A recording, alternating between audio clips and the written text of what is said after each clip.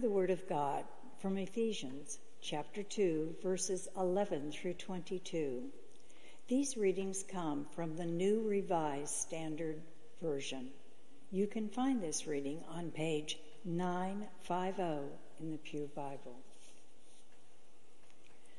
So then, remember that at one time you Gentiles by birth, called the uncircumcised by those who were called the circumcision, a physical circumcision made in the flesh by human hands. Remember that you were at time without Christ, being aliens to the commonwealth of Israel and strangers to the covenant of promise, having no hope and without God in the world. But now, in Christ Jesus, you who were once far off have been brought near by the blood of Christ. For he is our peace.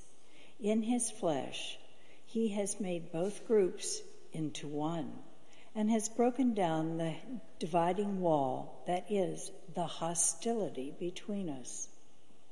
He has abolished the law with its commandments and ordinances, that he creates in himself one new humanity in place of the two, thus making peace, and must reconcile both groups to God into one body through the cross, thus putting to death that hostility through it.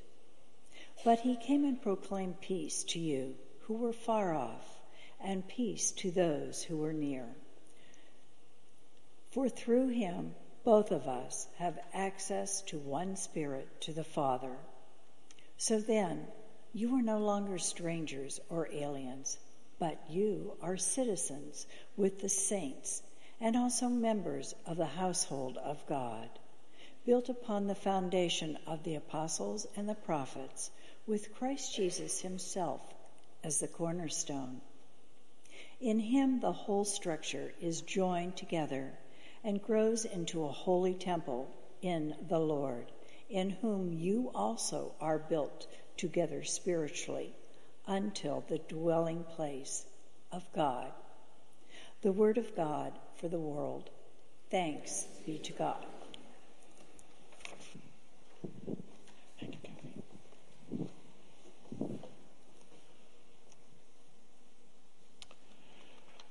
One of the recurring themes in the spiritual life is that the scriptures have a consistent way of presenting themselves directly into our hearts in just the right way, at just the right time, in just the right situation. It's happened for me, as I know it's happened for many of you, that as you're going through a particular struggle or a crisis in your life, words will come to mind that you once read that are just the right words for you. For many of us, it's "The Lord is my shepherd" from Psalm 23. For others, it's the passage of "mounting like wings like eagles," Isaiah 40. Or "I can do all things through Christ who strengthens me," from Philippians. Or "all things work together for good," from Romans. Or "I know the plans I have for you," as Jeremiah says. These scriptures have just the right way of coming to us seemingly from out of the blue when we most need to hear it. And I'd suggest to you that for the next 4 weeks, the book of Ephesians comes to us at just the right time. The premise of the book of Ephesians is consistent with something that I said on Pentecost Sunday back in May, where I gave the reason that we need the church today. Because the church is God's antidote to tribalism. Remember that the default human condition for many of us today is to categorize people, right? To manage them and squeeze them into little boxes, ideological and social boxes. Insider versus outsider. Native versus immigrant. Law versus grace. Left versus right, of course. And holy versus heathen. And the thing is, as you know, we always like to think of ourselves as the insiders. right? Rarely do we comfortably put ourselves in the perspective of those outside the privilege. I do it as much as anybody else. And the truth is, we have been doing it since our earliest Christian ancestors. The more things change, the more they stay the same. Since 2,000 years ago, the people of the first century church, even the people of Ephesians, put people into either or binary camps. Back in those days, the big controversy was that between Christians who were once Jews and Christians who were once Gentiles. Jews versus Gentiles. That polarized debate is evident from the very beginning words that Kathy just read for us in the scripture reading this morning. Jew versus Gentile. It was the Jews who assumed the privileged position of being on the inside of God's grace. And therefore they expected every non-Jew to be the outsider, the ones who had to conform to the laws and the rituals in order to find a way into the holy presence of God. They even had this outward and visible sign that Gentiles had to undergo called circumcision in order to be a visible part of the insider community. That were the boxes that were evident in the Ephesian church. And you can bet that this caused plenty of cultural division. Our culture wars are nothing new. They've been around for a long, long time. And we may not recognize that debate in our world today. We don't have as much Jewish Christian versus Gentile Christian arguments, but you can bet we are still tribalists at heart. Left versus right, liberal versus conservative, progressive versus traditionalist, citizen versus immigrant, educated versus less educated, rural versus urban, gay versus straight, Gators versus Seminoles, ACC versus SEC, lightning versus the rest of the world, and white versus non-white. My goodness, the tribal lines are still there. Whether we intend for them to be there or not, it's part of our human condition, those binary either or boxes that we put people into. It's our default mode. This is why the book of Ephesians comes to us at just the right time. Because Paul has a razor-sharp insight, not just for the Ephesian church, but for us today. And it is this reminder that the truth of God, the heart of God, is bigger and more expansive than any of those boxes. And he has a word for both the Jews and the Gentiles, for both the insiders and the outsiders, and that word is remember. He would tell those Jewish Christians, remember that the pulse and the heartbeat of the gospel is that over and over again, the hospitality of God is widened and extended beyond walls to invite more and more people into the fold. Remember when there was that wall between you and the Samaritans? Well, Jesus came along and chatted with the woman at the well. Remember that wall that was between you and the Canaanites? Jesus met a Canaanite woman, and it was her faith that impressed him more than anybody else. Remember there was a wall between you and children? Well, children, Jesus said to the disciples, let them come. Remember when there was even a wall that separated you from God? Then Jesus came along and said, I am the door. And when there was a wall that separated you from the Gentiles, God came along and gave a vision, a dream to Peter, a vision of a sheet dropping down to tell you that from now on there is no such thing as clean versus unclean. That's the impulse of God. That is the truth of the heart of God. That whenever we feel settled in our convenient boxes to categorize people, the Spirit of God comes along just as it did on that first Pentecost day and blows those boxes apart. That's the word for the insiders. Oh, and there's a word for outsiders too. For those who have been welcomed into the hospitality of God, there's a word for them, and that is to remember. Remember that even though you didn't have to do anything to be saved, your salvation now calls you to live a different way. Just before today's scripture reading, right there in Ephesians 2, there's a very important passage that Paul says to the Ephesians. It is a reminder that even though you have not been saved by your good works, you have been saved to do good works. And that means that grace is not cheap.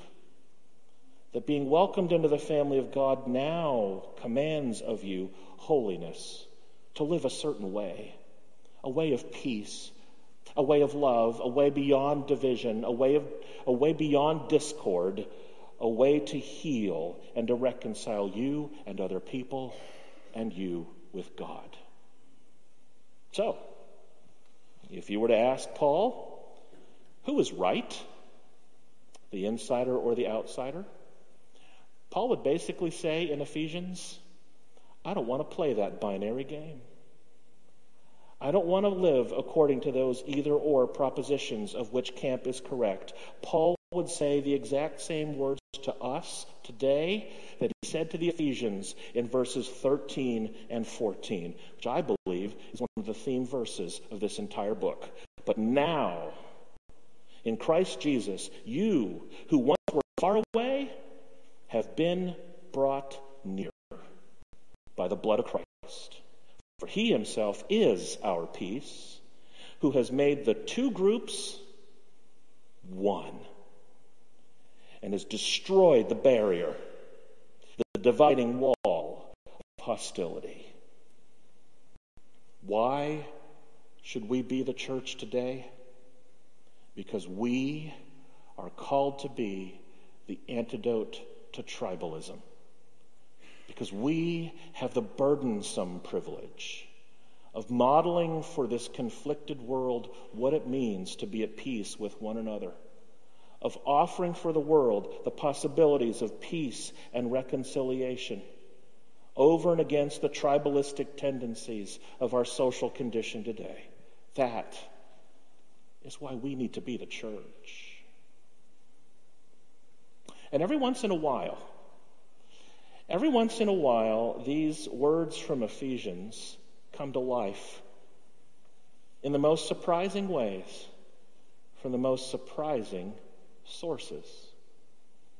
Last December, CBS Evening News ran a story about two preschool children who refused to live into the binary boxes and the tribalistic tendencies that so many adults tend to live in.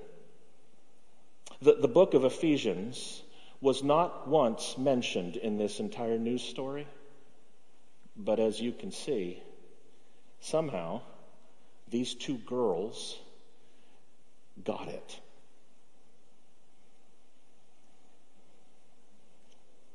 We end the week with the story of two little girls. They are just 4 years old, but grown-ups could learn a lot from them. Here's Steve Hartman on the road. Red. Miami preschoolers Gia Sarnicola and Zuri Copeland say they're not best friends. I know. They say they're closer than that. Closer than mere sisters even. Hold on, I'm going to wash the paintbrush. In fact, Gia and Zuri truly believe they're twins. Oh, yeah. Ashley and Valencia are their moms. They will tell you that they are twins, and they have a long list of reasons why to back it up. To them, what makes a twin? Similarities. Look, come here. For example, the girls say they're both 4, their birthdays are practically the same day, and of course the obvious physical similarities. So what am I looking at here? The same height. Oh, because you're the same height. Clearly twins. Which is why they also insist on matching outfits whenever possible. So far, Ashley and Valencia have indulged them. But they also recognize there is some bitter to this sweet.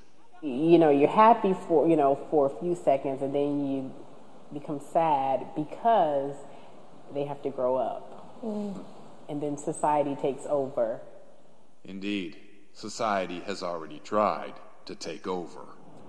Last month, Zuri and Gia were at a birthday party when an older kid told them they couldn't be twins because they don't have the same skin color. Gia broke down. But through her tears, she got out this rebuttal. She said, "You don't know what you're talking about. We're twins because we share the same soul."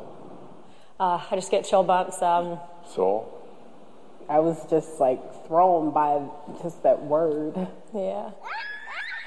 Obviously, what Gia was trying to say is that at our core, we are one. And as we look back on this year, with all its division and racial strife, it's important to remember that while all this was going on, so was this. We have a lot to learn, Right. and we can learn from children. In fact, the moms say they already have. For sure. Yeah. We've never talked so much on the phone. Yeah. And that's what the twins want for all of us, to push back against the cynics, Some girls said that we're not twins, and we are twins. and to stop it with this discrimination business once and for all. And it makes her sad. That way, they say, we can move on to the more important things in life. You know what we're gonna get today? What? We're gonna get ice cream! Steve Hartman, And you don't. Oh, on the road, without ice cream, in Miami. That is the CBS Evening News Tonight. I'm Jeff Glor. That message from these two girls who get it is one of the guiding principles of my own personal calling to ministry. That this broken world needs a voice of bringing people together beyond the differences that we have inflicted upon ourselves, that we have created through our own perspective, through our own privilege, through our own blindness to these boxes. That is a profound part of what it means to be the church. And I have to tell you that being the senior pastor of this church will forever be one of the greatest privileges of my life. Because I know that this church earnestly gets it, earnestly tries to get it. Because we know that what it means to be centered in Christ and to be rooted in the Scripture means we have no choice but to be both warm-hearted and open-minded. To be open to a variety of people and a variety of perspectives. Because the truth of God, the heart of God, is bigger than those boxes. A few weeks ago, we concluded our 3-week conversation series called Point of View. And the culminating moment on that third session was, for me, the highlight of that entire experience. There at the portico, in a room filled with people who had just gone through exercises of empathy and understanding and healthy dialogue, were asked a single question. They were asked to complete the sentence, "The church I long for is." They were asked to offer words and phrases to complete that sentence. And I wonder how you would have completed that sentence. It was like opening a floodgate in that moment. Popcorning all around the room, words and phrases coming fast and furious, so fast that we were having a hard time recording all of them in that flip chart. The church I long for is coming directly from the heart of the people of God called Hyde Park United Methodist. This is what they said.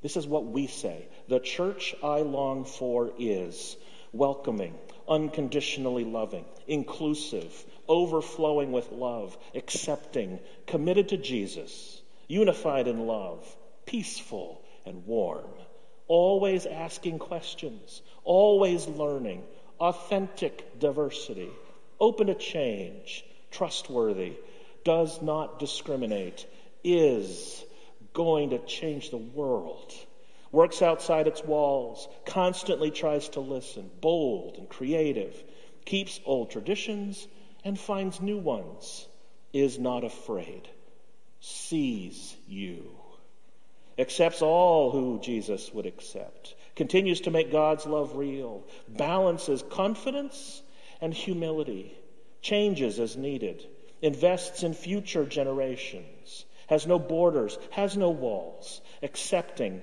tolerant, loving, is not satisfied, comfortable in gray areas, okay with saying it doesn't know all the answers, building bridges, united in diversity, willing to struggle.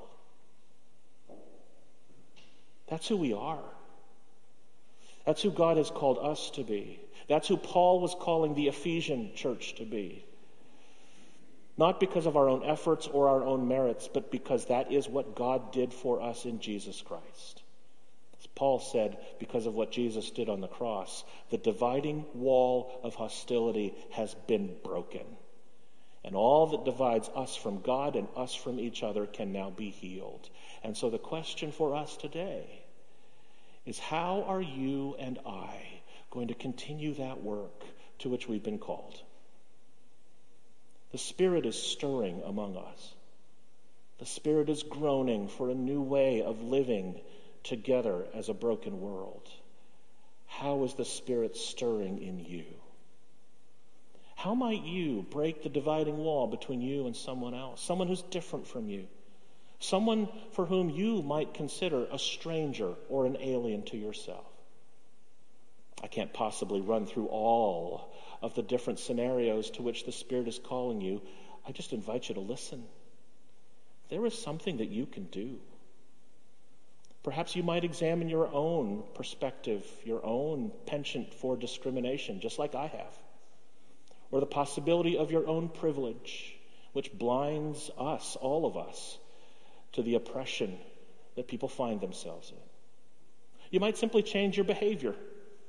You might strike up a conversation with someone with whom you disagree, or someone who is your neighbor, maybe your physical next door neighbor, or possibly someone who lives in a very different part of town from you. You might choose to shop in a grocery store in a part of Tampa you don't normally shop in and see what happens. You might choose for a day to change your morning commute, and instead of drive your car, take the bus and see those who have no choice but to ride that way. What might the Spirit be calling you to do? To be part of this grand calling called the church, the antidote to tribalism in the world. Well, I know that there is a certain 6-year-old in this congregation who gets it, just like those 2 little girls do. Her name is Sophia Anastasiou. She and her parents, Wendy and Chris, stopped me after church last month to share with me one of the most remarkable things that I've ever heard any 6-year-old say. Sophia was riding in the back seat of the family car one day as they were driving around town. And out of the blue, Sophia started speaking profound words, poetic words. Some of the most amazing words they'd ever heard Sophia say.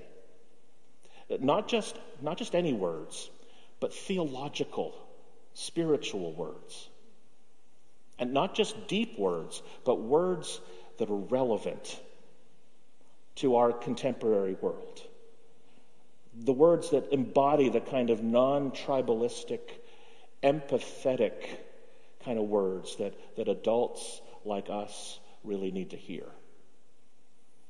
When they got home from that car trip, Chris, Sophia's dad, sat her down at the table and asked her to repeat what it was that she was saying so that Chris could write down what was on Sophia's heart.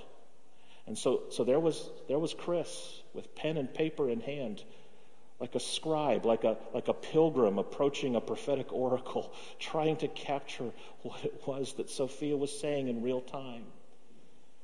And then they shared her words with me. Sophia was speaking the words of a poem she was making up out of the blue, a poem that she decided to title Even If.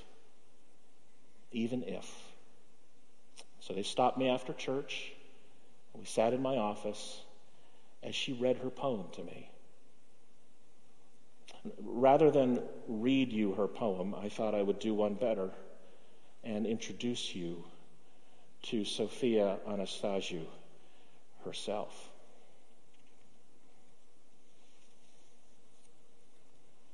Even if by Sophia Anastasiou, things gone love return. That means if you had nothing in the world except food and water, you would still have your family and God's love and Jesus' love. Even if you forgot about everything in the world, you would still have your family and Jesus and God's love. Even if you were homeless, you would still have the power of your heart. You can never break God's love. God's love stands firm forever. Even if you had black skin and your sister had white skin, you would still be family. Even if I was a girl and you were a boy, you would still be family. Even if I had hair and you didn't, we would still be family. Even if you had everything in the world, we would still end the fight with God's love, the power of love. God's power, the power of love. How about that?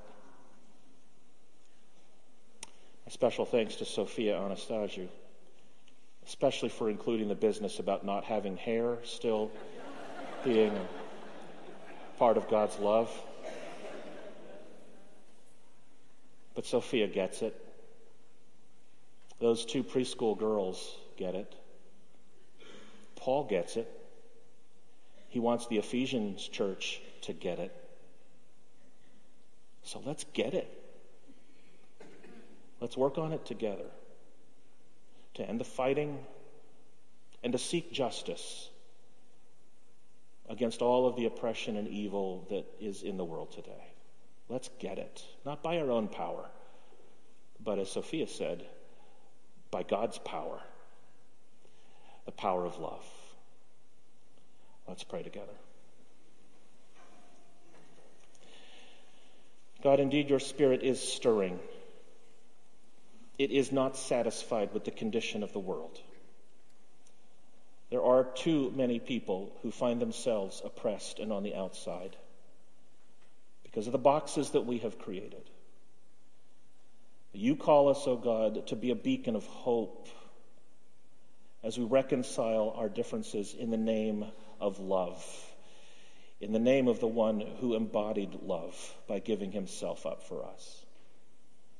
This is a holy calling and a burdensome privilege. And, O God, stir within us. Stir within us any reluctance we have to be a part of that healing. And even the ways that we, though perhaps unintentionally, have been at fault. Prompt us to action. Prompt us to changes of heart and a release of those tendencies within ourselves so that we might be the antidote to the hurt of the world. We pray all these things in the name of Jesus Christ, by the power of the Holy Spirit, and in your holy church. And let all God's people say, amen. And so we call for our response, not just our financial gifts, not just to pay the bills, but to participate in the movement, the ongoing movement of God in this church to bring healing and hope to the world.